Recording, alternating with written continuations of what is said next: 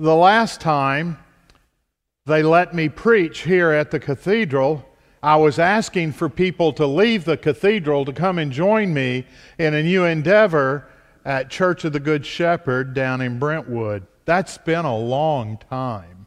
It's been a long time. And now I come to help celebrate the life of one of the people who did come and help found Good Shepherd.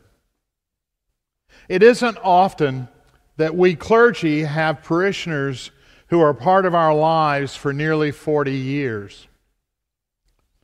With today's transient lives, we lose touch with one another. We move apart. Parishioners change churches. Clergy change churches. And so forth and so on. And sometimes those that change churches, the parishioners, don't want to have anything to do with us, but with Ruth, that's not the way it was.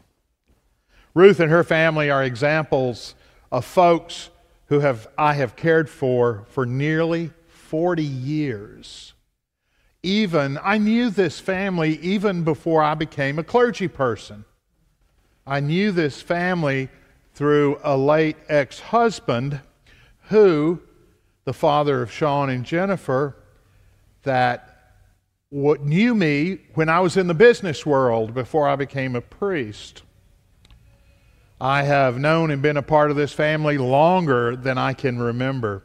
In 3 churches, in 4 locations, through various events, through many shared meals, at least 2 weddings, Jennifer and Ed, and Larissa and Sean, the births of children, baptisms, confirmations. Sean was in my first confirmation class. You can blame me. And Maggie Grace was in my last confirmation class I presented before retiring. I've known this family through illnesses, through funerals, through times both good and less good, in changing circumstances, Curcio, and it would go on and on. I have known Ruth almost 30 years.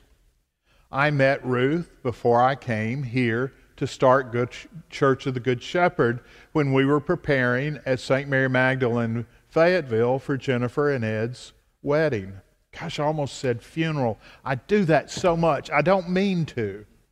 It just slips out that I call weddings funerals. Lynette and I were honorary members of the singles group at Church of the Good Shepherd. So I have known Ruth in that singles group. I have shared meals with her at her house. She has shared meals with me at my house. We have eaten together at restaurants. And that's where you really get to know one another, across a dinner tabletop. That's where defenses go down and you begin to share what things are really like in people's lives. Knowing all this, the last time I visited with Ruth, about 2 weeks prior to her death, I wasn't surprised at all to the answer to my question. Ruth, would you like for me to hear your confession? I was relieved when she said, no. It would be like confessing to my little brother. I was both relieved and honored that she considered me her little brother. Ruth was a decade older than I am. We joked about that at birthday time. She was born on Easter Sunday, 1943. And when you think about it, that Sunday of the resurrection was a perfect day for Ruth to have her natal event, to be born into a family. She attended West High School high school down the road here a while and graduated in 1961. Told you she was a decade older. I graduated in 1971. She formed a lunch bunch with ladies from her class that met for over 25 years. 25 years. But more importantly, Ruth was the first female to be awarded the Avco Scholarship. That was her father's birthplace. The first female. That's also fitting.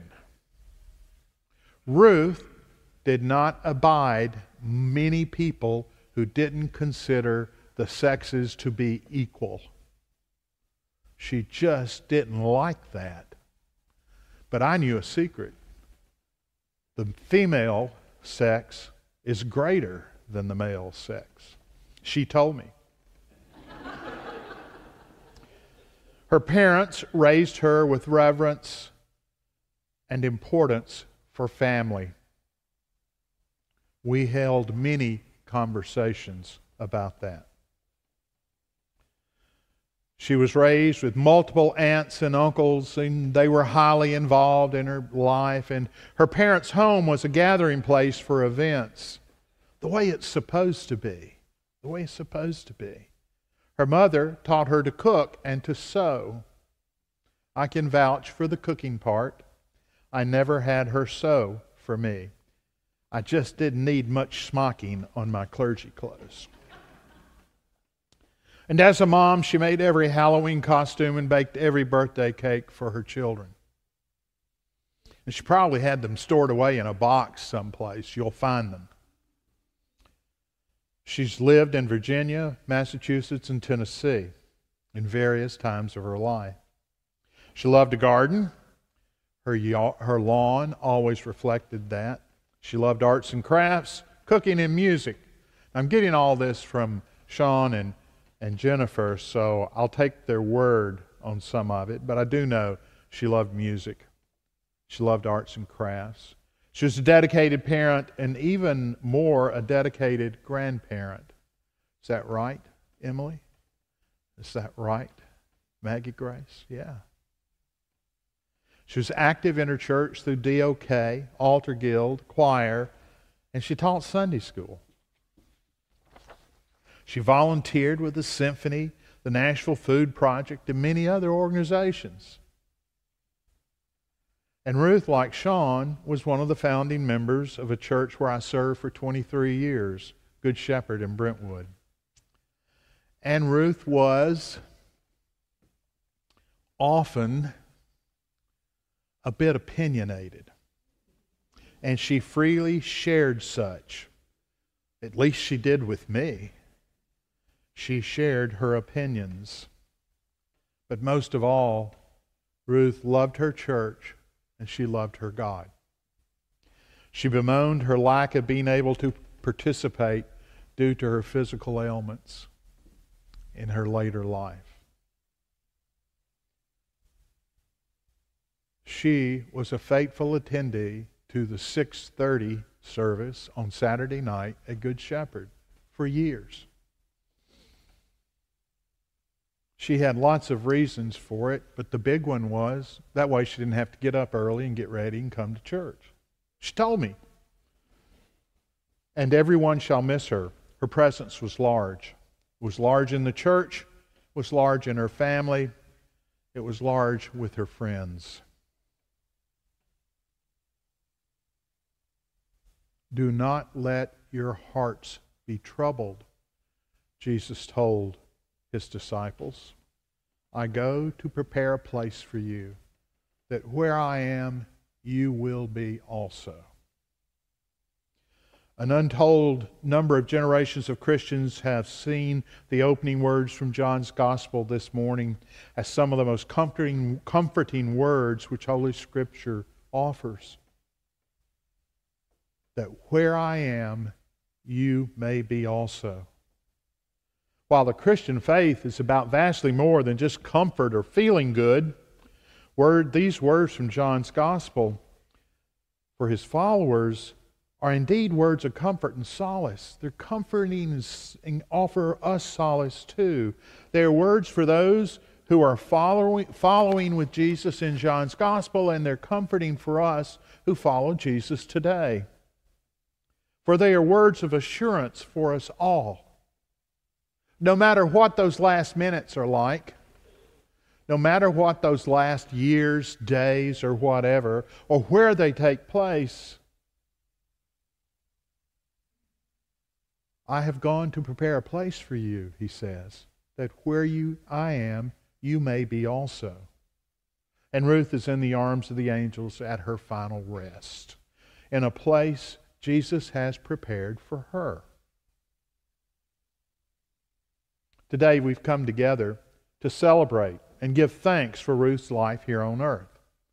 It's easy to do for someone like Ruth to celebrate and to give thanks, and especially for me, who has known her so long.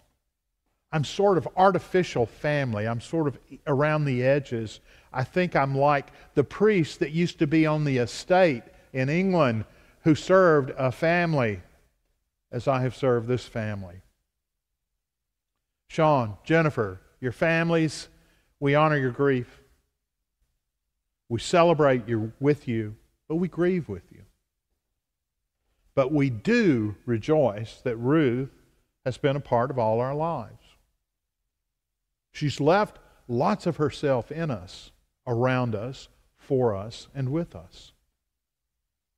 And in sure and certain hope of resurrection to eternal life, we can take comfort to know that Ruth will be in one of those rooms to which John's Gospel referred.